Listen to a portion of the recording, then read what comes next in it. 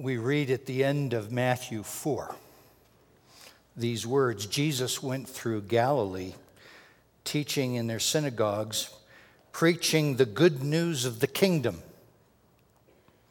And when he saw the crowds, he went up on a mountainside and he sat down and he began to teach them. Welcome to a new series, Things That Matter, the Sermon on the Mount. Matthew 5 through 7, the beginning of which I have, is arguably the toughest one I've ever had. Shall we call this entire passage controversial?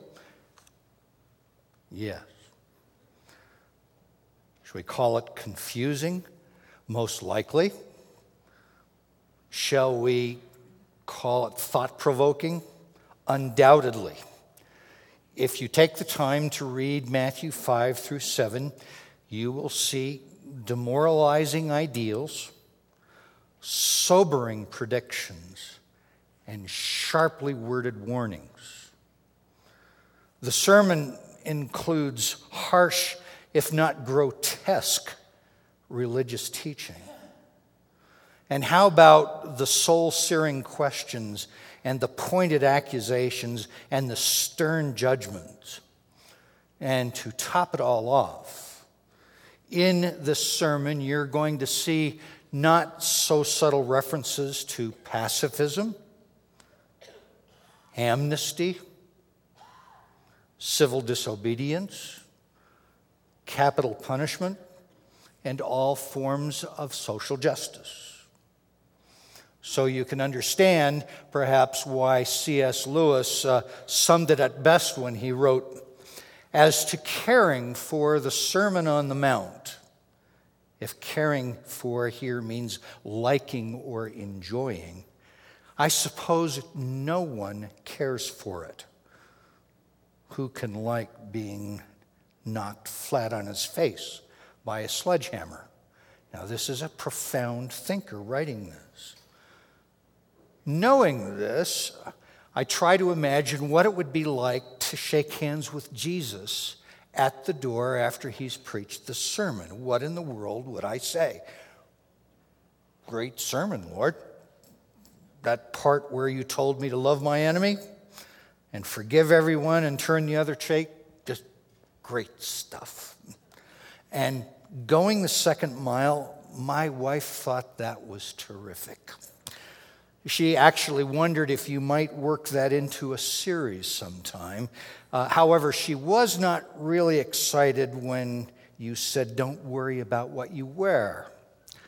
Gouging out your right eye, cutting off your right hand, that really got to me. And you certainly covered it all when you said to me, "Be perfect." And your title,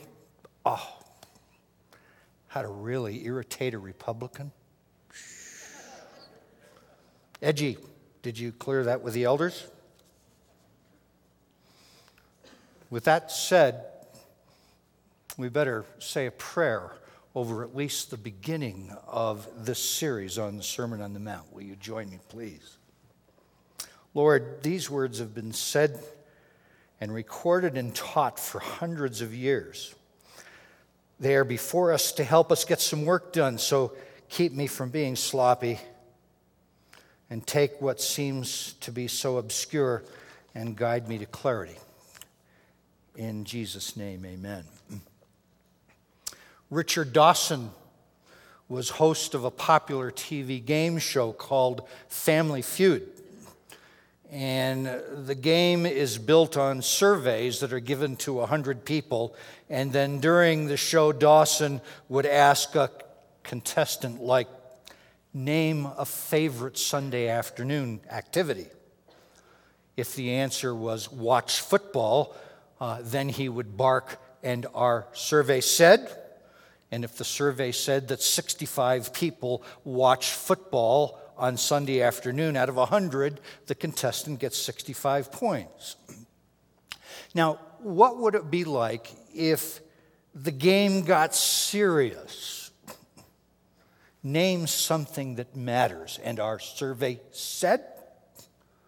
money, success, influence, position. Jesus, apparently now choosing to introduce this sermon, thinks that the quest to be blessed really matters. So that's how he starts this message. So follow me now with the events that lead up to this sermon. We start in Matthew 4:23, Jesus went throughout Galilee, teaching in their synagogues, preaching the good news of the kingdom, and healing every disease and sickness among the people. And news spread about him all over Syria, and people brought to him all who were ill with various diseases, those suffering severe pain, with demon possession, those having seizures, and the paralyzed, and he healed them. Large crowds from Galilee, the Decapolis, Jerusalem, Judea, and the region across the Jordan followed him. And this is Matthew's report now when the sermon is over. You'll see that in about 5 or 6 weeks. When Jesus had finished saying these things, the crowds were amazed at his sayings.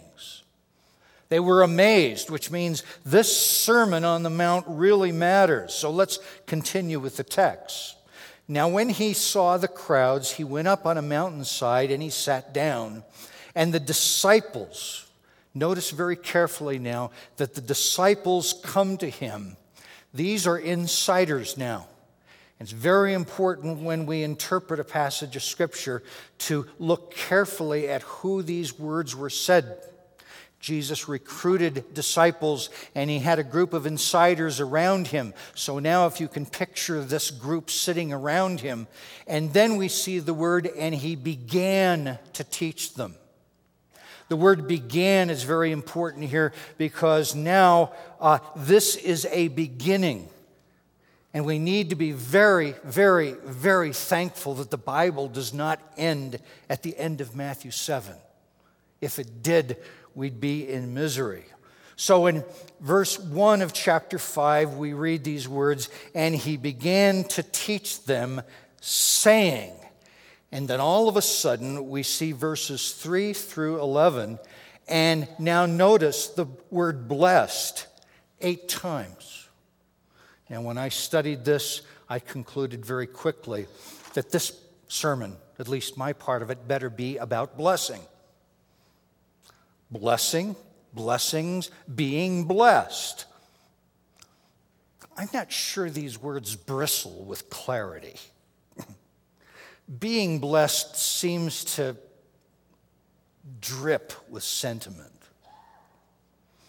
May your troubles be less and your blessings be more, and nothing but happiness come through your door.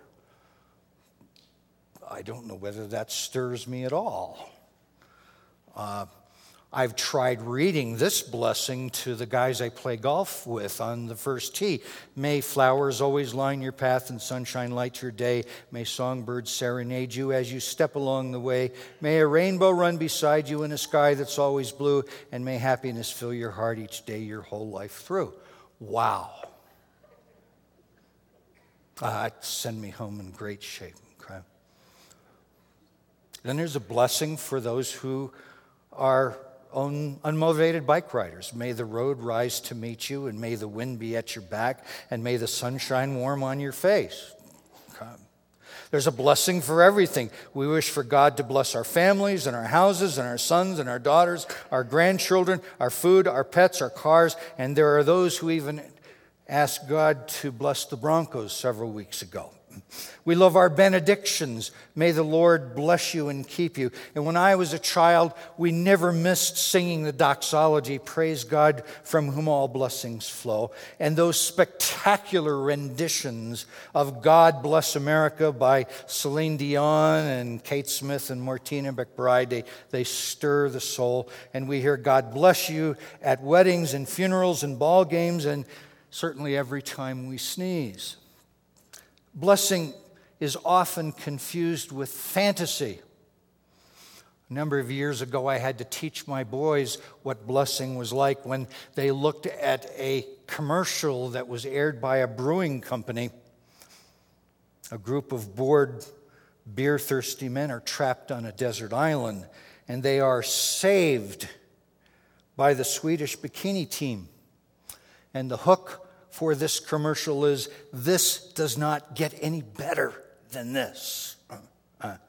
And then blessing is often thought of as magic. Have you ever listened carefully to a famous song that goes like this? "Bless this house, O Lord, we pray. Make it safe by day, night and day. Bless these walls so firm and stout, keeping want and trouble out. Bless the roof and chimneys tall. Let thy peace lie over all. Bless this door that it may prove ever open to joy and love. Bless the windows."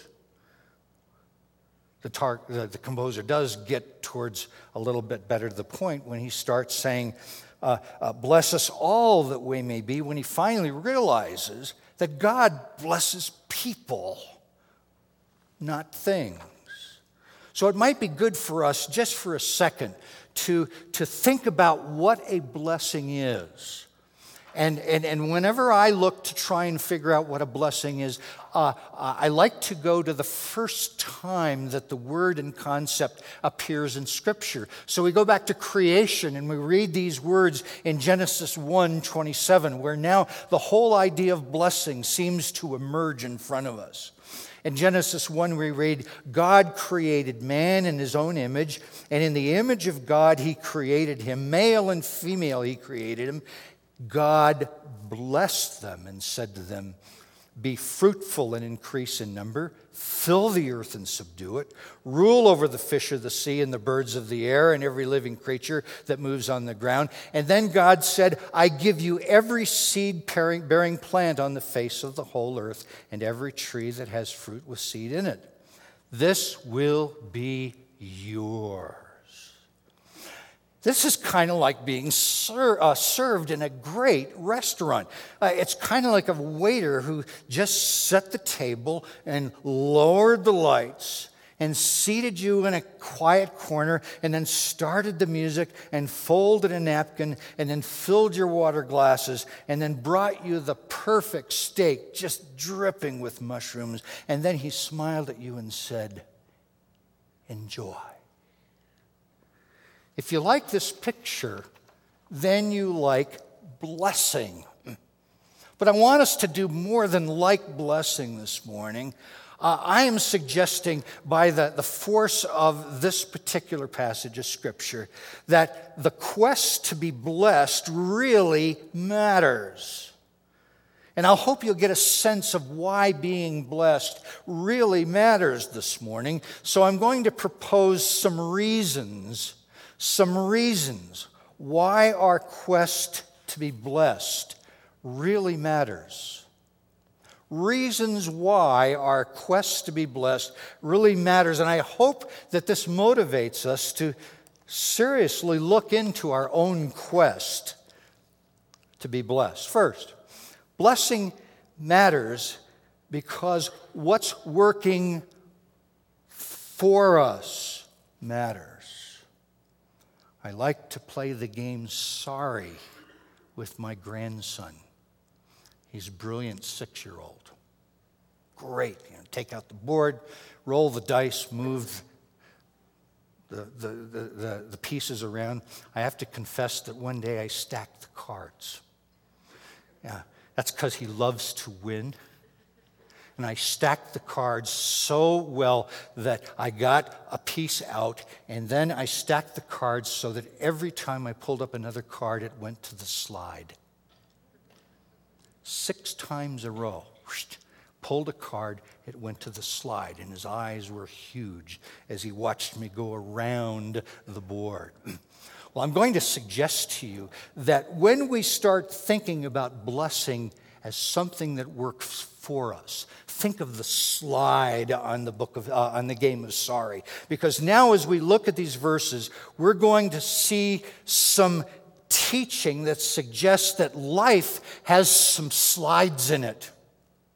And we can look for them and we can develop them as we face our unique situations and circumstances. And high schoolers, particularly as you plan your life and look to face conflict, for goodness sakes, look at what is in the text here. For now we see expressions of the heart. For now, if God blesses people, he's going to bless the heart. And we're going to see in this passage a number of expressions of the heart. For now we see, blessed are the poor in spirit. Bless those who mourn. Bless the meek. Bless those who hunger for righteousness. Bless the merciful. The pure in heart are blessed. The peacemakers are blessed. Those who are persecuted are blessed. And then note what is in blue here, because you see now the word for, and that appears 8 times. It's a conjunction, and it joins one thing to another. So now it appears like Jesus is taking this quality of character and matching it up with something. And then note what is in green here. The repetitions of the word again. For theirs is. They will be, they will be, they will be, they will be. What you're seeing here is an incredible linkage of these expressions of the heart that are attached to something good. Blessed people are headed for something good. Call it a slide if we want. And to get deeper into this now, you're going to find that the Sermon on the Mount is built like a Subway sandwich. Pastor Todd used to call it a chiasm. You have the top piece of bread and the bottom piece of bread. I'll leave the roast beef and tomatoes and onions and peppers and ranch dressing to the rest of the preaching team. But I'm going to touch the top piece of bread and the bottom piece of bread for a second. A brief look at the top of the piece of bread, for what we see are now how blessed people express themselves. Let's call them, if you please, the 8 habits or 8 expressions of a blessed heart. This past week, because I do a lot of conflict resolution in business, I dealt with 3 business owners who were literally at their throats. I mean, I was on the phone day after day after day listening to people scream and yell about each other, and I wish I could get them to memorize these expressions of the heart, because these solve problems today. Look at what we can pull out of these expressions of the heart. Blessed are the poor in spirit. In today's language, that means control that ego, will you? Blessed are they who mourn. In today's language, that means feelings count. If everyone learned to cry when they were supposed to, I think most counselors and psychologists would go out of business. Blessed are the meek. In today's language, that means manage your power. If I could simply get these people to talk to each other slow and soft. Blessed are those who hunger and thirst for righteousness.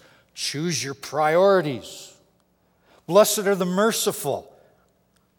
There's something better than rights and being fair. Blessed are the pure in heart. Integrity is everything. Blessed are the peacemakers. Cherish relationships. Blessed are those who are persecuted. This isn't personal, guys. This isn't about me.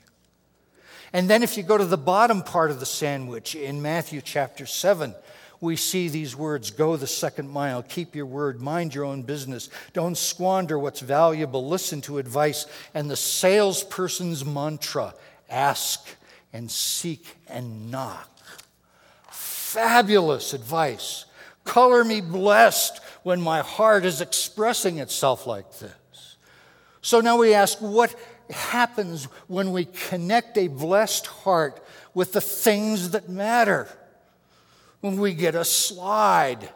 Because now Jesus is teaching us here that blessed people have a blessed house. Blessed people have a blessed marriage. Blessed parents have blessed children. Blessed finances are blessed by people who manage by blessing. Blessed people have a blessed church.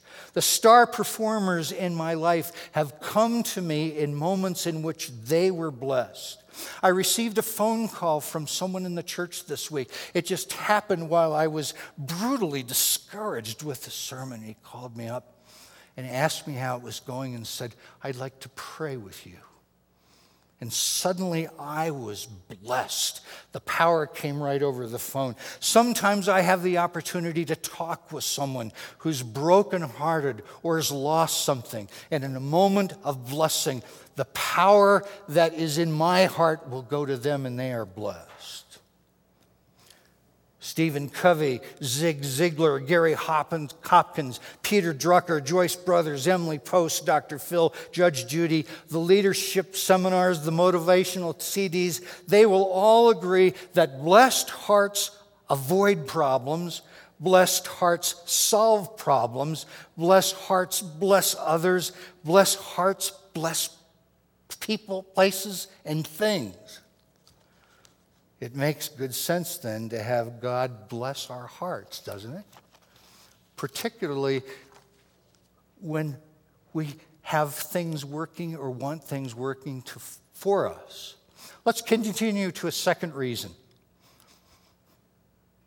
Being blessed matters because what's working against us matters. Look at verse 11. Blessed are you when people insult you and persecute you and falsely say all kinds of evil against you because of me. If you read the entire Sermon on the Mount, you'll find it littered with references to what can work against us. You will be insulted, you will be opposed, you will be lied to, you will be framed, you'll be put in danger, you'll be punished, you'll be seduced, you will be robbed, you'll be extorted, you'll be manipulated, you'll be scared and blackmailed. Sometimes I get too serious. I was watching a group of 5-year-olds having a birthday party not too long ago. And as I watched these young kids having a birthday, happiness was not a problem. It was something that they could look forward to and have fun with. But as I have grown older, I've come to understand why we plead with birthdays to be happy by singing a song. 4 times we repeat the litany, happy birthday, happy birthday, happy birthday, happy birthday to you. You know why that may be? Is because every step closer that we take in birthdays, we begin to discover that there are some things that work against us.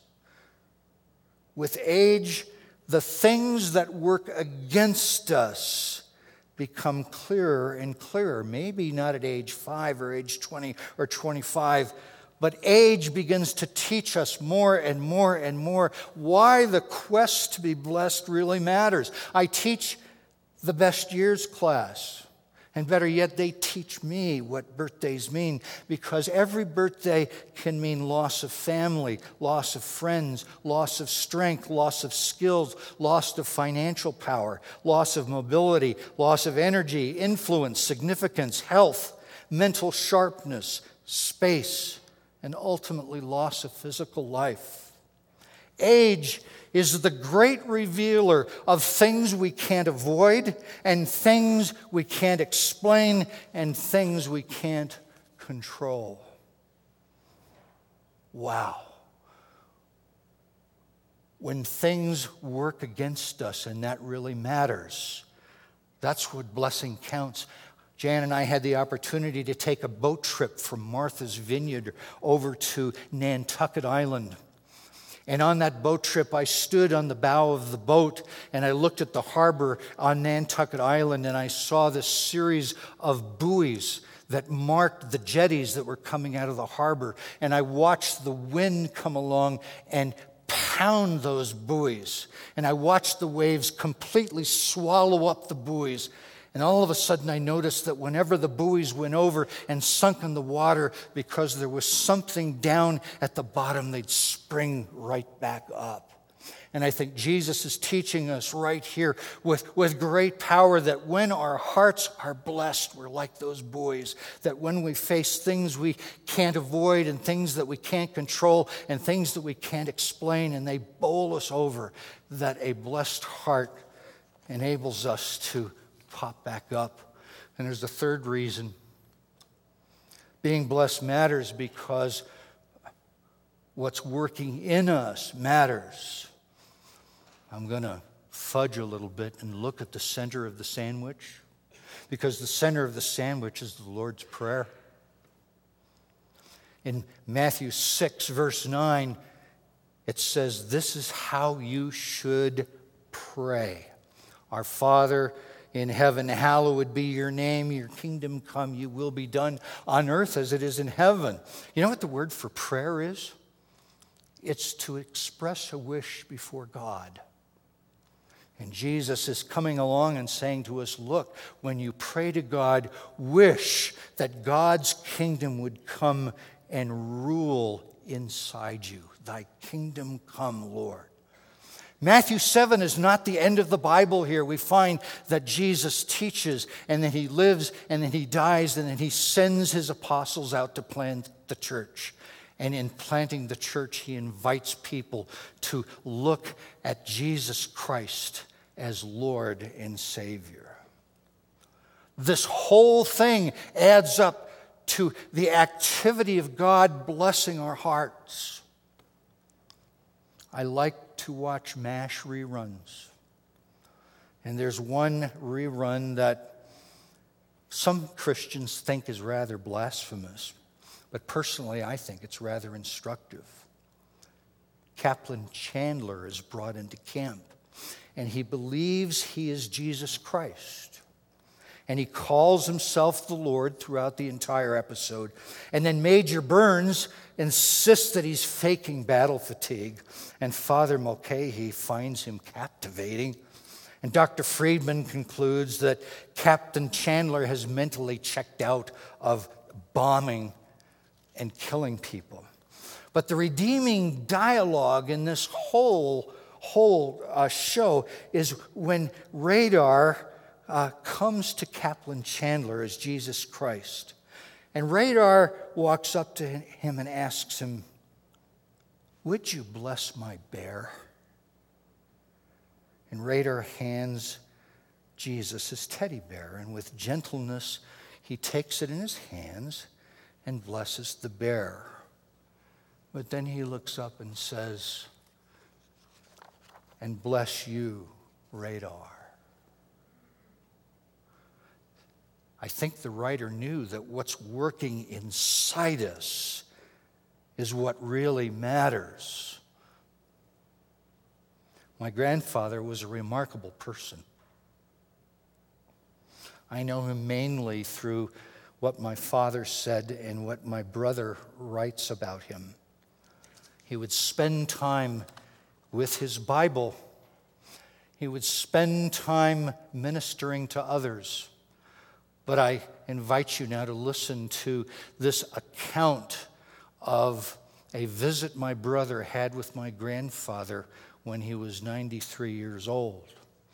It will certainly give us an idea of what someone looks like when God is working for someone and God is working in someone. He writes, "When my grandfather was a very old man, he spent his final year in a home for retired people in Quarryville, Pennsylvania. I went to see him on a couple of occasions. Visits were difficult because his mind was virtually gone, and he operated mostly on instinct alone. But the gentle, noble, godly spirit was there, and it was there the day I went to see him for the last time. Grandfather, I'm Gordon." I said this when I sat down beside his chair, feeling foolish that I, his grandson, was having to introduce myself. But he had no memory for names or people any longer. Who are you? He asked in spite of my introduction. I'm Gordon, Donald's son. But it made no difference. He didn't remember. So I simply told him what I had come to say. Your prayers for me are answered. I told him he had 2 great-grandchildren and that they were full of life and promise, and that I had a wonderful wife and that I was a very happy man. And he said, "Oh, that's good," he responded, still not sure of who I was. I think he was being kind, since that was the only thing he knew to do all of his life. When it came to leave him, I said, "Grandfather, I'd like to pray for you." And he was delighted. And I began the best prayer I could ever pray. I prayed for his health. I prayed for God to be present to him. I prayed for him to remember that he was loved by his family. And then I finished and I looked up to say goodbye. But it was clear that Grandfather had no intention of saying farewell yet. He was going to pray also, and pray he did. Suddenly a foggy mind cleared, and words of praise and intercession poured from his lips, an articulate prayer if I've ever heard one. I was awestruck. The old man, now incontinent, oblivious of the world beyond the door, unable even to remember his grandson's name, but he knew God and he knew how to talk with him. And I listened on, and the minutes passed by as he spoke of great biblical promises, and he challenged God to show his mercy on a broken world. And then he said, "And now, oh God, I pray for," and then he looked at me and said, "What's your name?" "Gordon," I said. "Yes, thank you," the prayer continued. "I pray for Gordon that you would bring upon him heavy anointing. And oh God, would you give," "What's your name again?" "Gordon," I said. "Give Gordon a double measure of blessing as he," and the prayer for me went on for 4 or 5 further reminders of my name. My grandfather knew nothing else and needed to know nothing else except how to live out of a soul that was gripped by God. No senility, no dimension of life could hurt him. Only beauty, order, truth, power, and the glory of God. Every one of us needs a time when something is working for us. And we need to be blessed when things are working against us. But certainly, we need to be blessed when something inside us matters. And as we grow older together and realize that we face the things that we can't avoid, and the things that we can't explain, and the things that we can't control, is probably why Jesus featured this marvelous text on blessing. Let's pray together. God, you are the one from whom all blessings flow. And you blessed infinity with an idea, and you blessed the earth with creation, and you blessed man with paradise, and you blessed a nation with a future, and you blessed eternity with heaven. But the neatest thing, Lord, is you bless the heart. And for those of us who need something working for us today, may we know what to look for, your blessing. And for those of us who have something working against us, may we know what to draw from.